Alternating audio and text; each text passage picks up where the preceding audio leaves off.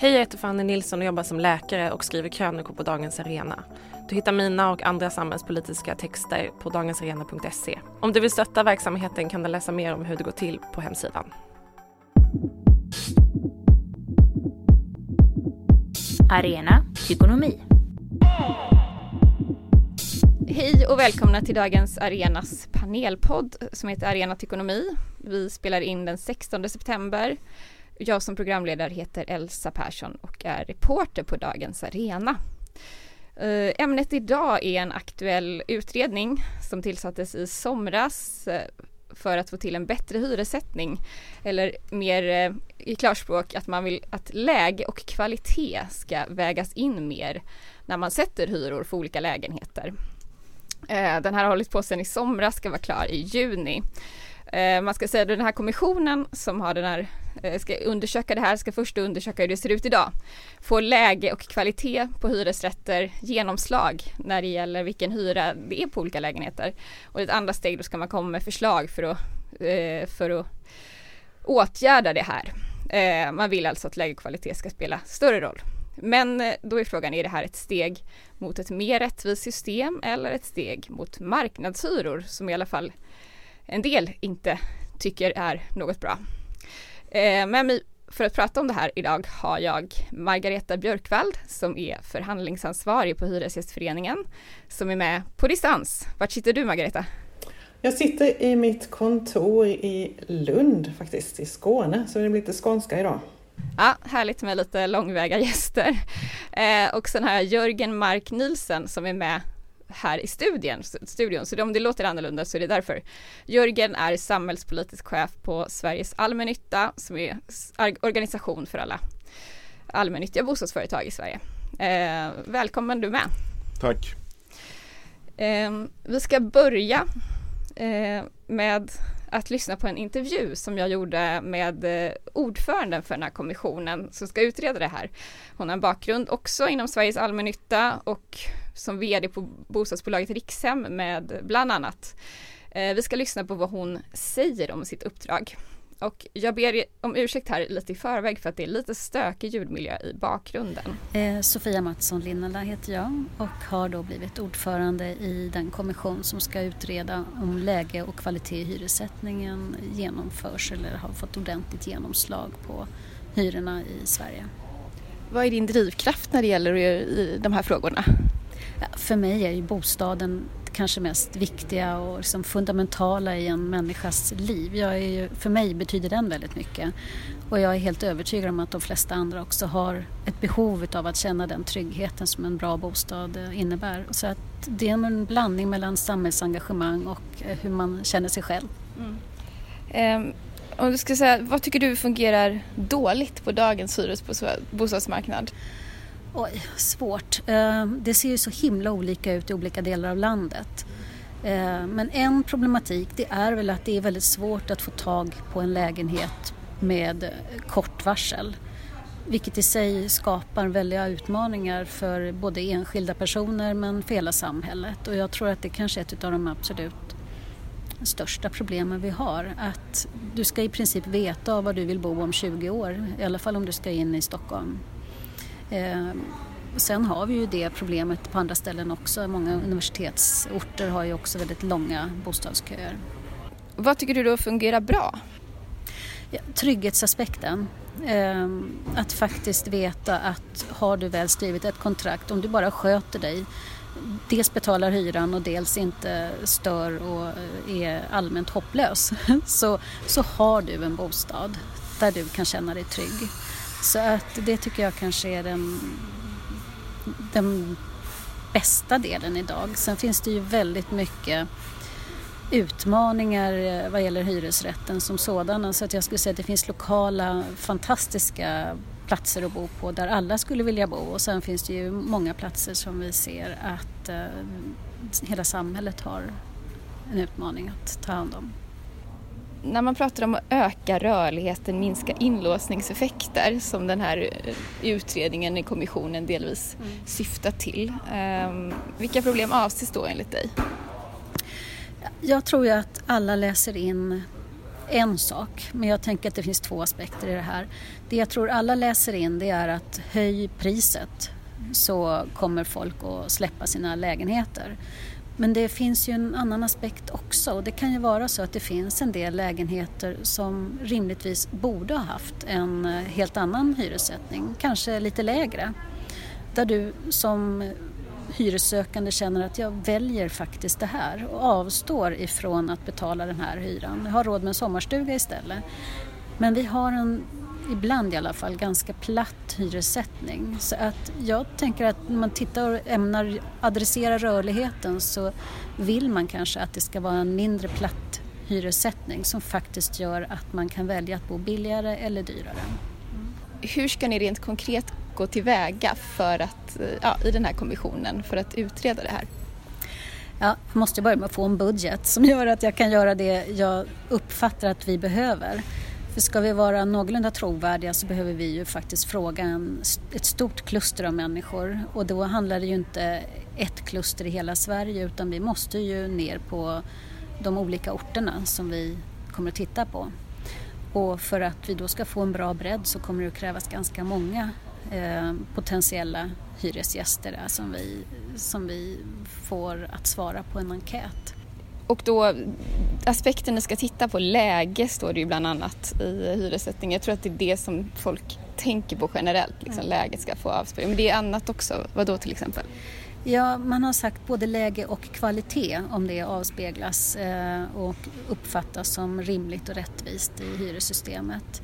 Och samtidigt så ska ju hela bruksvärdessystemet i princip avspegla olika kvaliteter där man pratar om både storlekar och reparationsstandarder och om man har balkong eller inte. Så att utredningen kommer ju i viss mån bli lite tudelad eftersom det är 2 olika aspekter som man vill ha belysta och ifall de slår igenom på hyressättningen tillräckligt. Ja, men är det inte så att man ska väga ihop de här eller blir det som 2 helt olika frågor liksom? För jag tänker om hyresgästerna faktiskt upplever att det är framförallt läget som är det viktiga. Hur kan man då ta hänsyn till de här aspekterna båda 2 likvärdigt? Ja, vi får väl se hur svaren kommer att bli. Jag tror att vi kommer att komma underfund med att i olika delar av landet så kommer läget ha olika fokus. Vilket ju kan leda till att man kan se att i en ort så är läget underordnat andra kvaliteter och på en annan ort så är läget överordnat andra kvaliteter. Så att för oss blir det väl att se hur det relativt påverkar vilken hyra man anser att man är beredd att betala och hur mycket som då är kvarvarande för den delen som bara har med kanske kvalitet eller storlek eller någonting att göra. Så att det här blir ett ganska tufft uppdrag känner jag. Men handlar det här nu då, det här nya systemet som ni kommer föreslå, blir det ett sätt att slopa bruksvärdessystemet eller blir det liksom något som ska finnas parallellt? Nej, alltså egentligen har vi inte blivit ombedda att ändra bruksvärdessystemet utan man vill snarare bara se, jobbar vi i Sverige på det sättet som var tänkt i bruksvärdessystemet.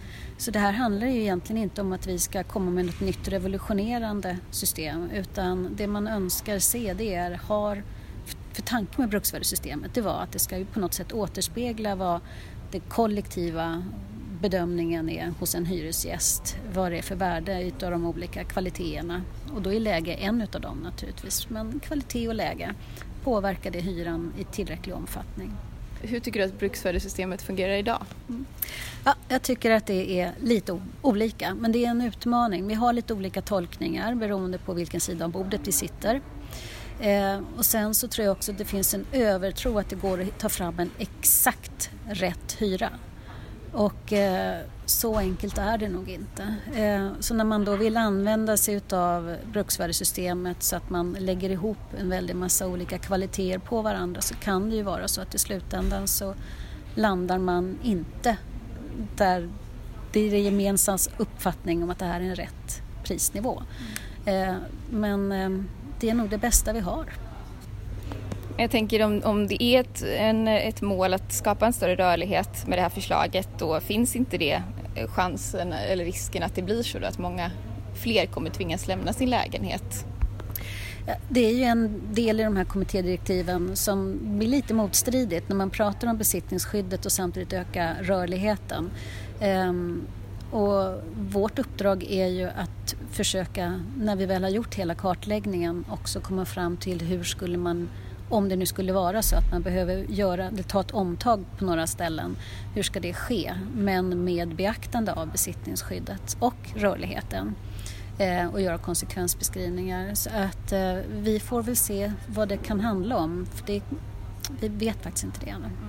Finns det en risk, tror du, med ett sånt här system att segregationen ökar? Alltså, då kan vi, om man bara pratar om ekonomisk segregation, liksom vilka som bor i vissa områden och vilka som till exempel bor i innerstan som generellt är attraktivt, men kanske också liksom svenskar och utlandsfödda svenskar. Möjligen på marginalen. Jag tycker att vi har en väldigt stark boendesegregation idag.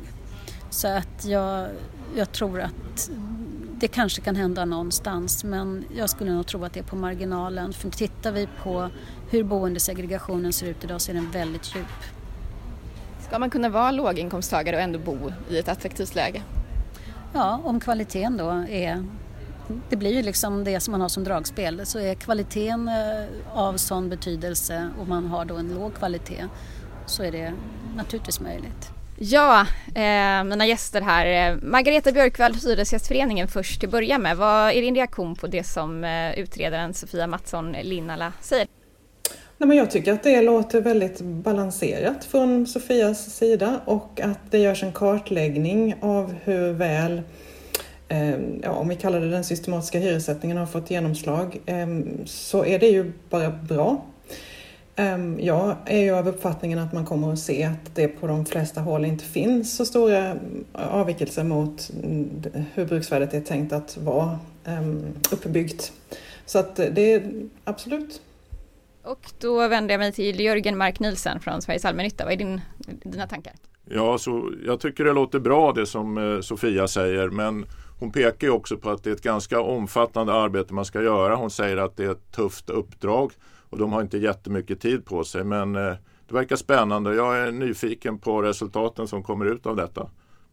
Det pågår ju en annan utredning nu också. Båda är ett resultat av januariavtalet och kanske drivet på framförallt av Liberalerna och Centerpartiet. Det handlar ju om fri hyressättning i nyproduktion. Jämte den här då som handlar om hur läge och kvalitet ska avspeglas generellt i hyressättningen. Ser ni det här som två skilda frågor eller är det två delar av samma mynt? Jag tänker att de kom ju båda ifrån januariavtalet, men det är två skilda frågor. För den ena handlar ju om hyressättningen i det som byggs nytt. Och den här som vi pratar om nu handlar ju om hyressättningen i de befintliga bostäderna. Och det framgår ju tydligt i direktiven att de inte ska gå över gränsen. Men om man säger vad de är en del av, är det liksom kan man se dem som en del i en utveckling där man vill ha en mer... Alltså, är de del av samma utveckling så på något sätt liksom ändå vart man vill sträva politiskt med hyressättningen? Det beror nog på var de landar någonstans. Nej, men då skulle jag för min del säga att allt självklart hänger ihop. Alltså vi har ett bruksvärdessystem och vi behöver ett sammanhållet system. Och om det spjälkas upp så kommer det inte att fungera vare sig som det var tänkt eller överhuvudtaget. Och man kan titta då till exempel på skattesystemet. Skattereglerna är ju de som oftast ändras och det blir ju med tiden som man naggar det i kanten allt mer och mer obegripligt. Och samma sak riskerar ju att hända då för hyressättningssystemet och bruksvärdessystemet om man gör små justeringar och förändringar, vilket man har gjort under en lång tid. Så att jag ser det som att det måste hänga ihop och att det är självklart det är två olika frågor. Det är en fråga om en prissättning första gången, en hyra prissätts och sen är det en fråga om fördelning utifrån de bruksvärden som finns eller som parterna lokalt bestämmer att man ska beakta. Så absolut att det håller ihop och man måste se det som en helhet och vi måste hålla ihop systemet. Ja, men från Hyresgästföreningens sida är ni liksom mer kritiska till någon av de här utredningarna? Alltså vi tror ju inte alls att en justering mot en friare hyressättning i nyproduktion kommer att leda till de resultat som man efterfrågar. Så det kommer inte att byggas fler bostäder där man behöver dem och det kommer inte heller att ge utrymme för de som behöver en bostad att också få en. Så att vi är kritiska till de förslagen som finns där. Återigen att det ska vara ett sammanhållet system som inte spjälkas sönder också. Det här som man vill rätta till med den här kommissionen, det är ju vad man menar är någon sorts orättvisa idag när det gäller läge och standard i hyressättningen. Finns det sådana orättvisor, anser ni? Vad tänker du, Jörgen? Ja, jag tänker att det gör det i viss utsträckning, och bakgrunden är att när man bygger ett nytt hus så sätter man hyran på något sätt efter vad det kostar att bygga, produktionskostnaden, och sen ligger den kvar där och kanske höjs med något procent varje år då. Men det är inte säkert att hyran där motsvarar bruksvärdet om man jämför med andra lägenheter, och jag tycker att hyressättningen bör så att säga påverkas av bruksvärdet. Och ordet bruksvärde, som ju är ändå centralt i sammanhanget, det handlar om hur stor bostaden är, hur planlösningen ser ut, vilken standard som finns, vilken utrustning, vilken kvalitet det är på förvaltningen, närmiljö, tillgång till service och inte minst då det geografiska läget. Att skillnader i de här egenskaperna bör ju motsvaras av skillnader i hyra. Och då tänker jag så här att det är för de flesta är rätt självklart att en mindre lägenhet ska ha en lägre hyra än en större lägenhet, allt annat lika. Men det är också så att en lägenhet med kanske mindre utrustning, där det inte finns hiss, där kanske närmiljön är tråkig och läget sämre, bör ha en lägre hyra än en lägenhet där mer utrustning och bättre miljö och bättre läge. Och är lägenheterna likvärdiga så bör de ju ha samma hyra. Det tänker jag är rättvisa, och om hyresstrukturen inte stämmer med det så bör den rättas till. Och det här brukar vi kalla för systematisk hyressättning, och vårt mål från Sveriges allmännytta det är att helst ska hela landet ha en systematisk hyressättning. Men de här förändringarna som det kan ge upphov till, de ska ju genomföras successivt under ett antal år. Och vad tänker du, Jörgen, varför ni är ju med och förhandlar om hyrorna i era fastigheter, varför blir det då som du menar fel många gånger från början?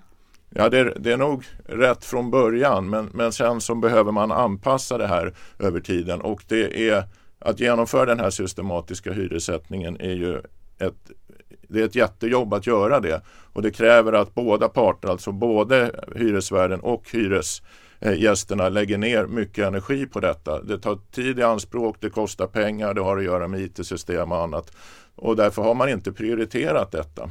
Men får jag fråga då, menar du att liksom standarden eller liksom värdet av lägenheterna på olika sätt varierar över tid? Är det därför man måste ändra det, eftersom du säger att det oftast är rätt från början men sen kan det behöva justeras, eller?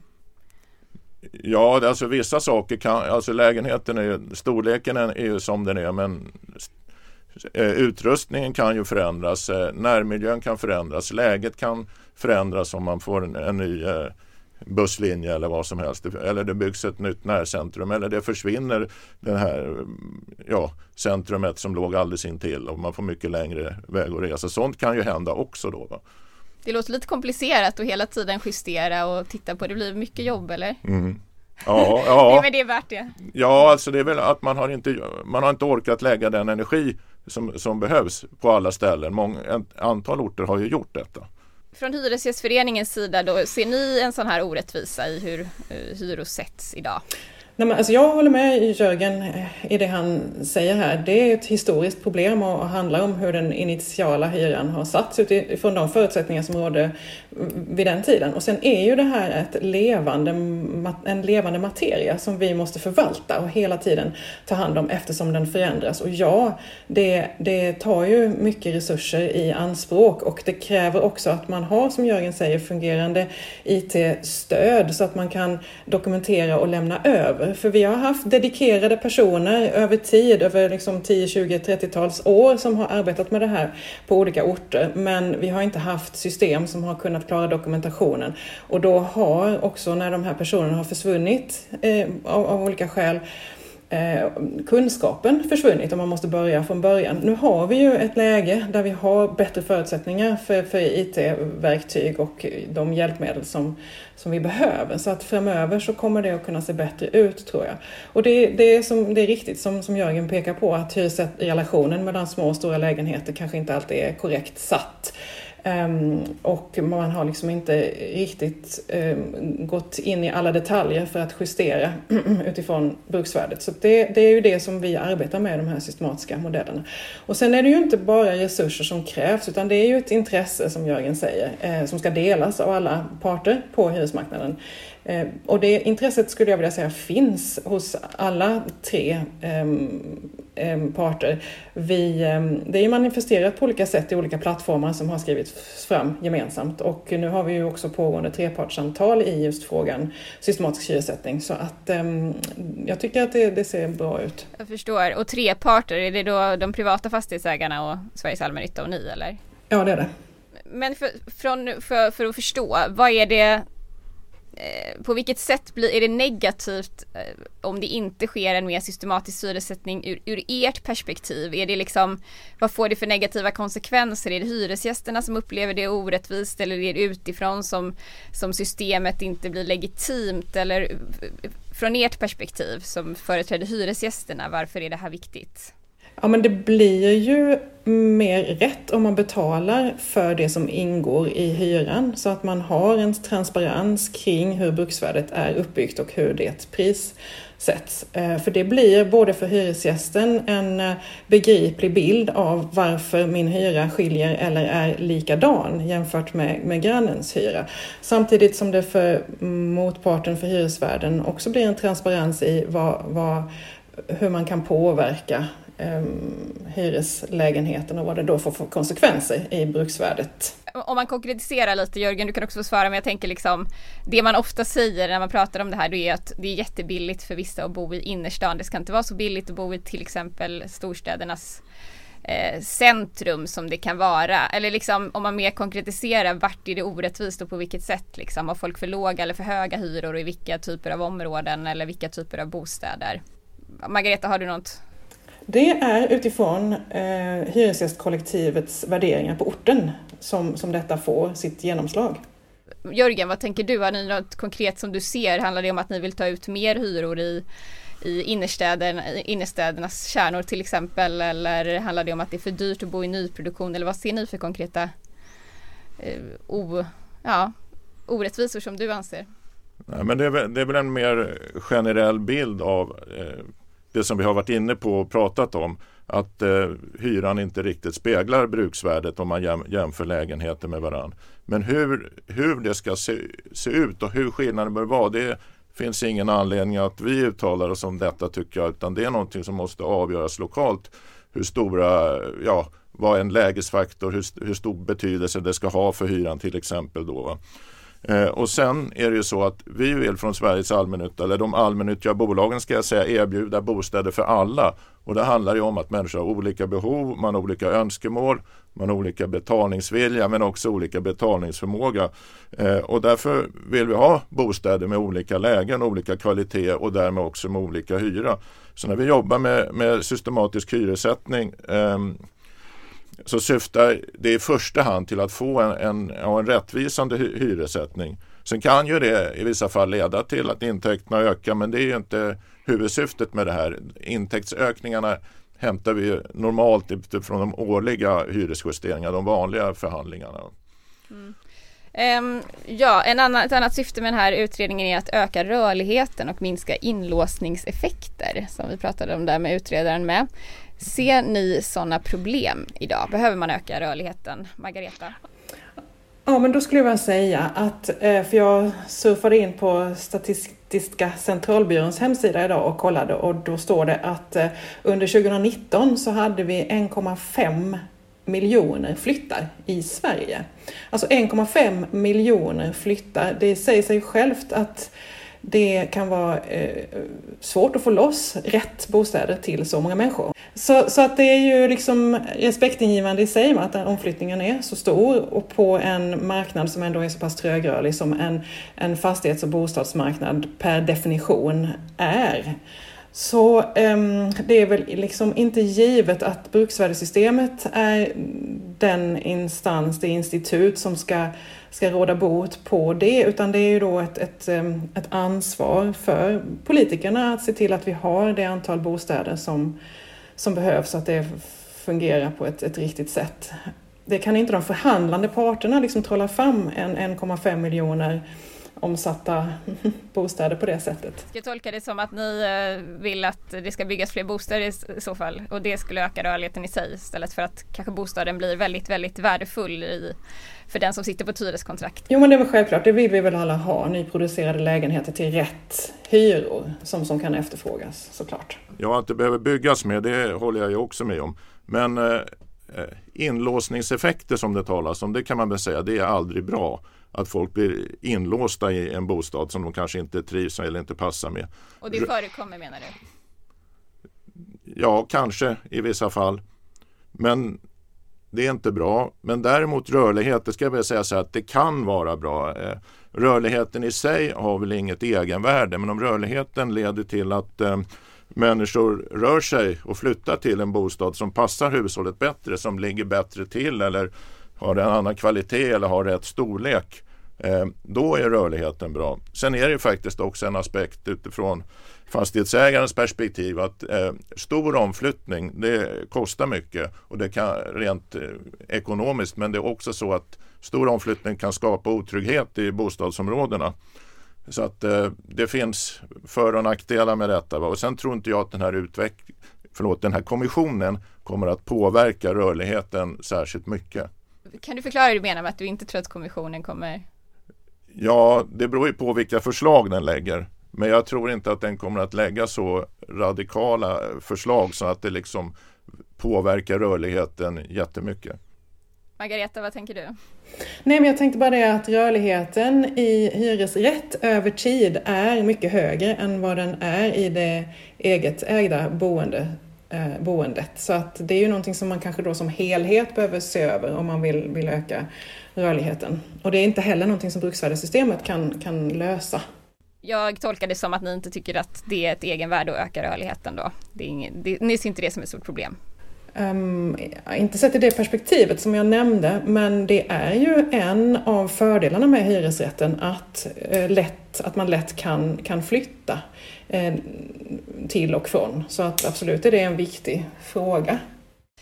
Hyresgästföreningen har ju varnat för att det här kan vara ett steg mot marknadshyror, som jag förstår den här utredningen. Margareta, på vilket sätt tänker ni? Ja, men alltså jag tänker ju så här att det här handlar om att ena två motstående intressen. Och då har vi alltså fastigheter som representerar en respektingivande tillgångsmassa med olika typ av avkastningskrav ställda på det stora kapital som är investerat och som då i stor utsträckning ägs av samhällsbärande funktioner som pensionsbolag och försäkringsbolag. Och det har också varit en väldigt god avkastning i bostadsfastigheter över många år. Och det tycker jag talar då för innevarande systems fördel.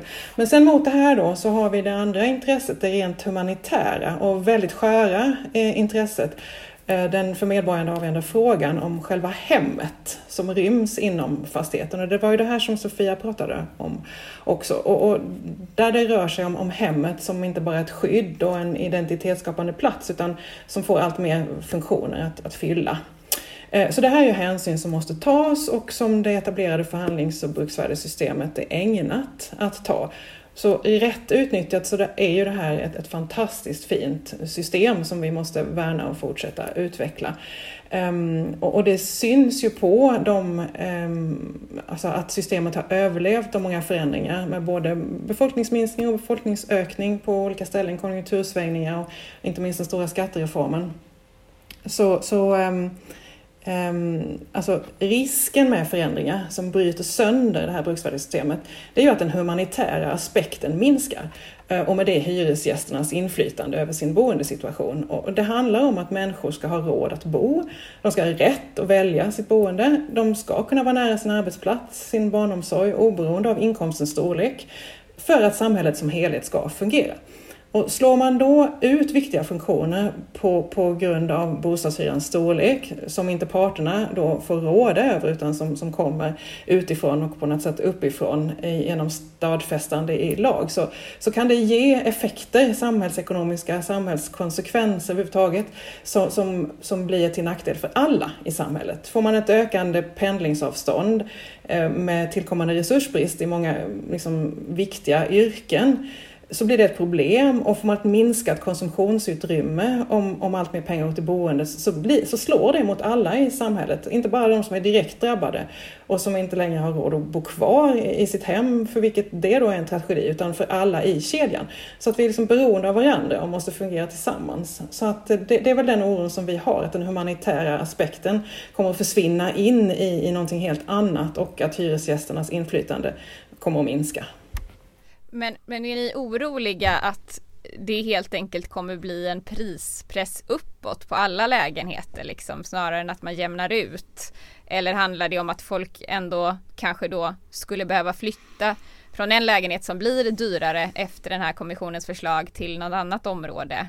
Eller ser ni en fara för att alla hyror kommer liksom gå upp på ett sätt som gör det svårt för vissa att Ja, men faran ligger väl i just att den här långsiktigheten som bruksvärdessystemet står för bryts upp och det blir en större osäkerhet för alla parter på hyresmarknaden om vart vi är på väg och vad man ska liksom göra överhuvudtaget. Så att det är ju liksom den stora hela bilden som vi oroas för. Men ni är ändå i sig för en systematisk hyressättning, så själva principen som den här kommissionen också ska undersöka, det är ni egentligen för, som jag förstår det. Absolut. Men ni har en oro att det ska slå fel, kan du förklara lite där? Nej, men vi anser ju och vi tror att de lokala parterna är måna om att behålla ansvaret över hyressättningen. För att det är på den lokala hyresmarknaden som kunskaperna finns. Det är både hyresvärden känner sina hyresgäster och hyresgästföreningen känner hyresgästerna, och tillsammans så vet vi de förutsättningar som finns på den lokala hyresmarknaden när det gäller bestånd och när det gäller arbetstillfällen och allt vad det kan vara som ligger till grund för att man kommer överens i en överenskommelse om hyresnivåer. Det handlar lite om att värna er roll i förhandlingssystemet, att inte det ska komma genom lag och ovanifrån, utan att ni som parter ska behålla makten över det här. Är det så jag förstår dig? Alltså oron för att det ska slå väldigt, väldigt fel, konsekvenserna ska bli förödande av en lagstiftning kring detta, den är ju stor, ja. Hur tycker du själva att ni har lyckats, nu får du tala för er då, liksom, med att införa systematisk hyressättning på olika orter i Sverige? Alltså vi får ju se först hur väl bruksvärdet faktiskt stämmer, hur pass riktigt satt det är, innan vi kan egentligen svara på den frågan. Och det är ju välkommet då att vi får svar på det helt enkelt. Den delen av utredningen välkomnar ni, om man säger att absolut. Man ska se över. Ja. Jörgen, ser ni några sådana här negativa konsekvenser med att det skulle kunna, om ni nu tycker att de är negativa, men att ni både kanske att ni springs ifrån i er roll, eller att det blir en hyresutveckling som ni inte önskar? Nej, jag ser väl ingen fara. Jag tror inte heller att den här utredningen kommer att leda till något som kallas marknadshyror. Det är tydligt att de ska inte ifrågasätta bruksvärdessystemet, man ska inte ifrågasätta besittningsskyddet. Tvärtom tror jag till och med att det kanske kan vara så att får vi till en systematisk hyressättning över hela landet som verkligen är det, då minskar kanske intresset för marknadshyror.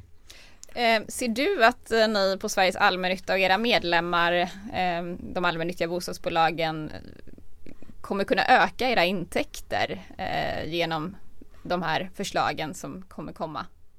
Ja, det är svårt att säga. Alltså, att vi vill ha systematisk hyressättning, det är för att få till en rättvisande hyra. Inte för att öka kapitalet, intäkter. Det primära är ju att få en rättvisande hyressättning, just som jag sa förut. Vi ska ha olika lägenheter och därmed ska de ha olika hyror, och det är allt för ihopklumpat idag. Va? Sen kan det väl leda till det i vissa fall, men hyreshöjningarna sker ju normalt genom de årliga justeringarna. Tror ni att man i praktiken skulle kunna få se att konsekvenserna av det här förslaget leder till både sänkta hyror på vissa håll och till höjda hyror på andra håll? I det fall till exempel det blir en lag. Eller är det osannolikt att hyrorna skulle sänkas i befintliga bostäder? Vad tänker du, Margareta?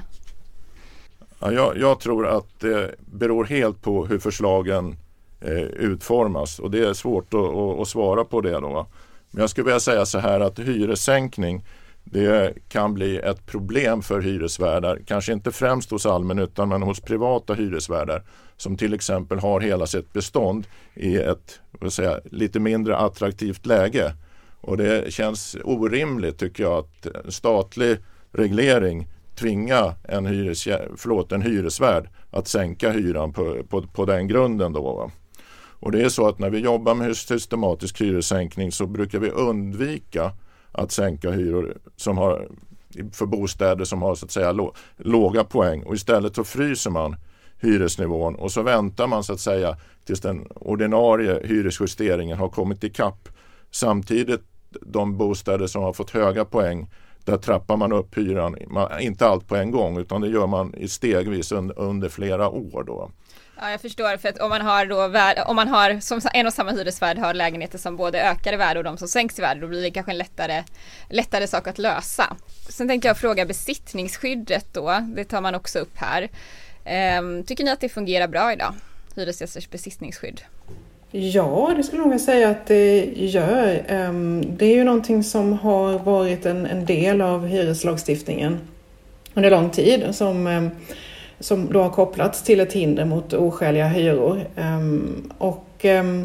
Det är ju det sambandet är ju stadfäst i ett samspel mellan en rad regler i hyreslagen som vi ju kallar då jordabalkens 12:e kapitel för, och bland annat hyresförhandlingslagen. Så att jag tror att man måste tänka sig väldigt noga för innan man går in och gör förändringar som påverkar en hel hyreslagstiftning, för att detta finns så väl befäst i hyreslagen. Och jag skulle säga att besittningsskyddet är starkt som det ser ut idag och måste fortsatt förbli att vara det. Jag uppfattar som att besittningsreglerna fungerar överlag bra när det gäller besittningsskyddet, att det är en väldigt viktigt del av hyresrätten för att den ska vara en attraktiv upplåtelseform. Det handlar ju om att det är någon annan som äger ens hem, man hyr det bara, men man ska ändå uppleva den trygghet som besittningsskyddet ger.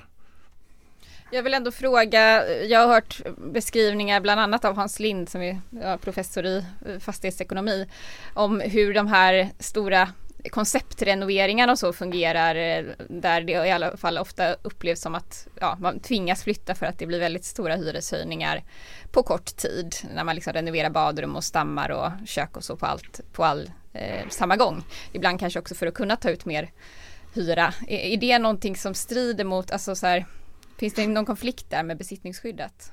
Alltså man kan ju säga att de här så kallade konceptrenoveringarna sker ju i redan tomställda lägenheter, så att det är ju ingen sittande hyresgäst som i det liksom direkt drabbas av det här. Men sen... Jag kanske får justera mig då, för då, om det är konceptrenovering, jag menar liksom att man renoverar ett helt bestånd, det kan ju ibland ske med befintliga hyresgäster, ibland sker det liksom en lägenheter när de flyttar ut, men jag syftar på bägge liksom.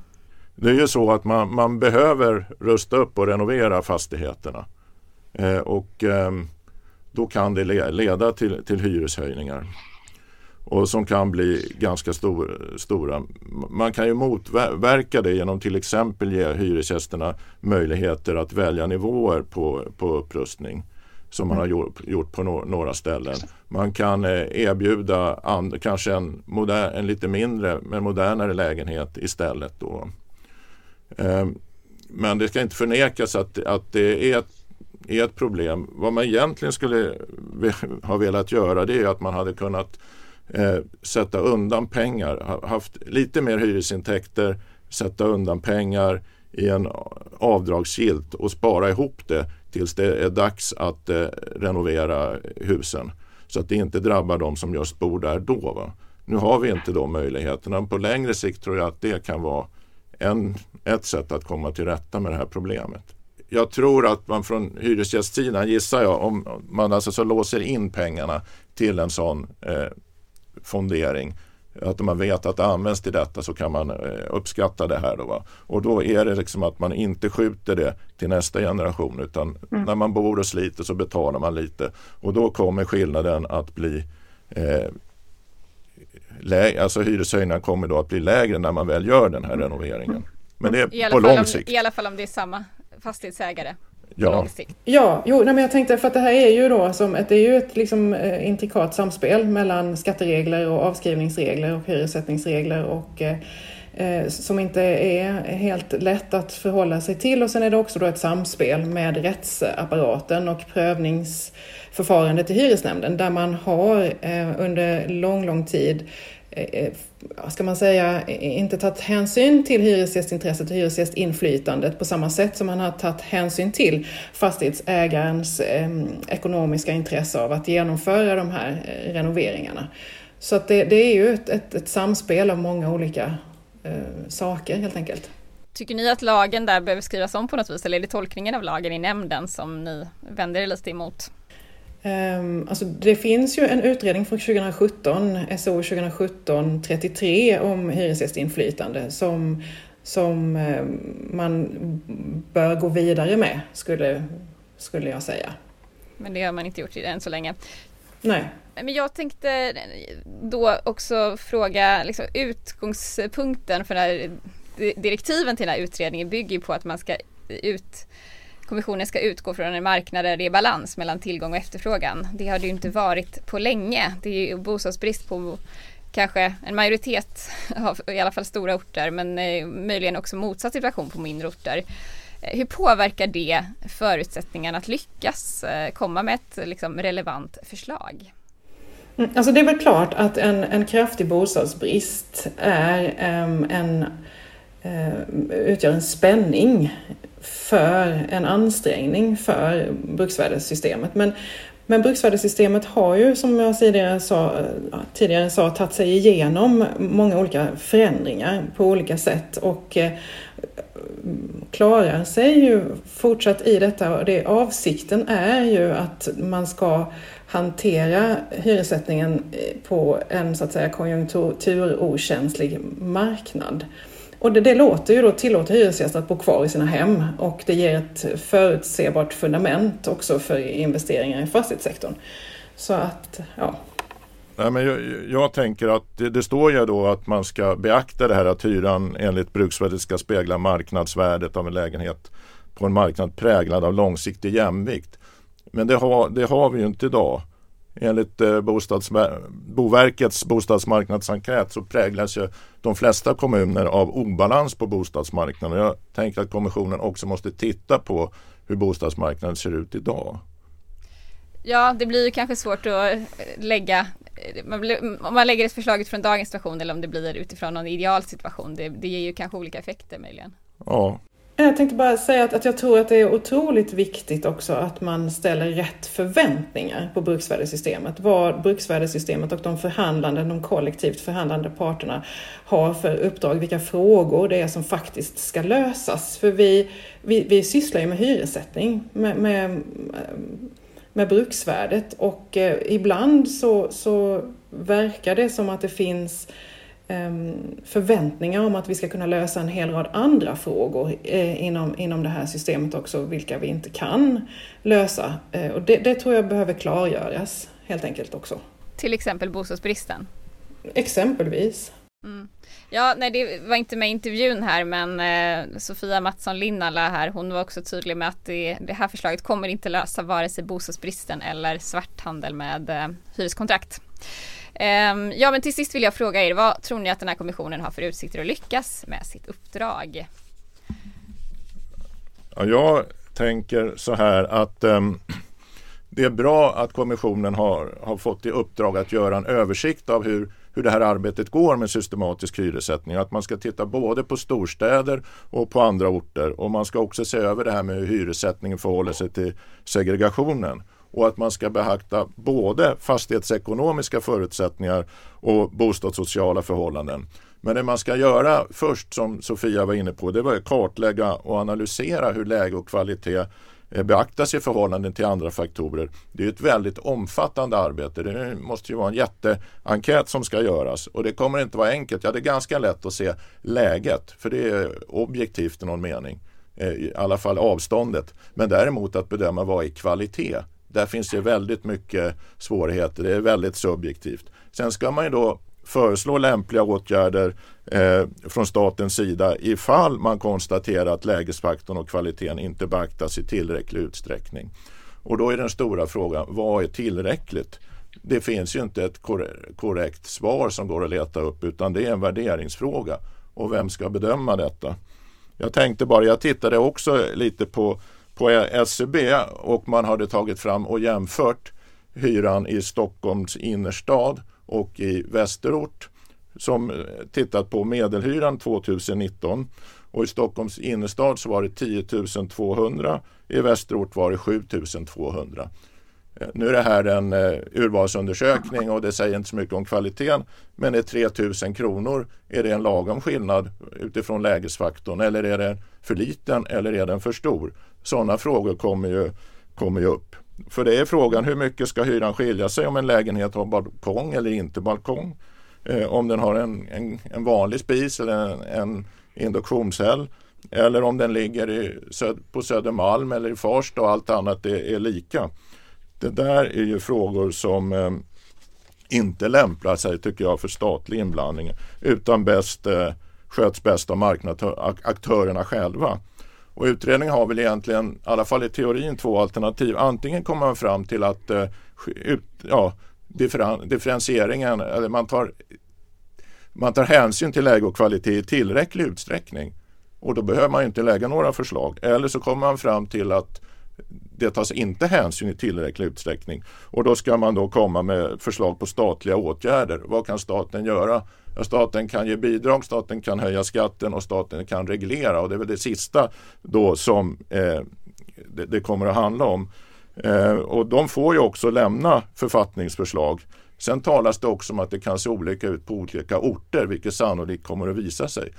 Ska man då ha olika regler för olika orter? Ja, det är ytterligare en ganska komplicerad fråga. Så jag tänker så här att det står i direktivet att ge parterna verktyg och incitament att anpassa hyressättningen så att hyresgästernas värderingar kommer fram bättre.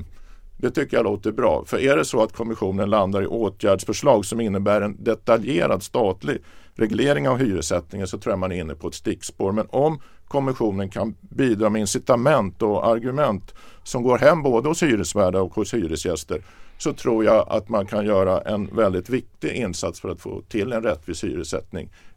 Elda på det här arbetet med systematisk hyressättning som redan pågår. Men är du nöjd om, du säger att staten inte ska lägga sig i vissa grejer som rör balkong eller inte, hur mycket det är värt. Men skulle det vara praktiskt att de kom med, så här har hyresgästerna sagt om alla de här faktorerna, varsågoda att ni parter använder dem i er hyressättning? Är det så som vore det bästa sättet? Nej. Eller vill ni göra de här undersökningarna själva om kvalitet och så? Eller? Jag tror att det är bäst om vi gör det själva. Att det är inte Boverket som ska göra dem, utan de ska parterna göra själva. Och det är också lokalt som kunskaperna finns. Och det kräver ju också, för att verkligen genomföra ett engagemang, en vilja både att samarbeta och att komma någon vart med det här, både från hyresvärdarna och från Hyresgästföreningen. Men för du sa innan att ni välkomnar ändå översynen, så vad tycker ni är bra att de gör i utredningen? Är det liksom mäta läget? Eller? Jag tycker det är bra att de gör en översyn, gräver lite i frågan, problematiserar det hela, och sen så hoppas jag att de kommer också med incitament, verktyg, argument till parterna och inte kommer till en ökad reglering av hyreslagen eller någonting sånt. Ja, det var ett långt svar. Margareta, min fråga från början var ju helt enkelt, vilka förutsättningar har kommissionen att lyckas? Ja, men alltså jag får väl återigen hålla med Jörgen där i att det är ett oerhört stort uppdrag. Frågan är om man kan kartlägga hela landet på den här korta tiden man har på sig, och också om de resurser som Sofia efterfrågade då kommer skapas så att man kan göra den här omfattande enkätundersökningen. Så det beror väl på, så att säga. Men jag håller ju också med om att det här med att en övergripande reglering sen på något sätt att det ska bli ett resultat där. Det kommer ju bli otroligt svårt att få någonting som fungerar på detaljnivå, eftersom alla orter ser olika ut rent geografiskt. Alltså man har dem med en stadskärna som sen fejdar ut, så att säga, men man har också många orter där det finns en centralort och många små orter och byar runt omkring. Alltså man har de orter där man delar orterna med en järnväg eller med till och med en motorväg. Det är liksom det här som är så olika från ort till ort, så det går inte att reglera så att det blir bra, utan det är parterna på orten som har kunskap om hur det här ser ut. Det återstår att se då hur det blir med det här, men jag hör att ni båda vill värna er roll i det här i att förhandla hyror.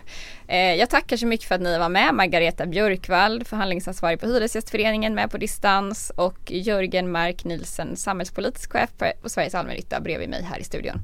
Tack! Arena Ekonomi.